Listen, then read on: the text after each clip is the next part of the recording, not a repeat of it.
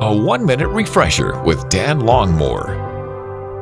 Somebody ever show you pictures of their kids or their grandkids, and the pictures are really cute or interesting, and you might make this statement like this: "That's so precious." Why? Because it's triggered something in you emotionally, and you just make a mental note of how wonderful that photo was. We find out about precious stones that are costly, that are guarded because they're worth so much. In the Gospel of Luke, chapter 12, Jesus reminds his disciples of how precious and valuable they are. Now, he uses notes from other parts of his creation, such as the birds of the air. And he says, "I know about the sparrows, and how much more valuable are you than these." We live in a world that says they place a lot of value on us, but in reality, sometimes more value is placed on things.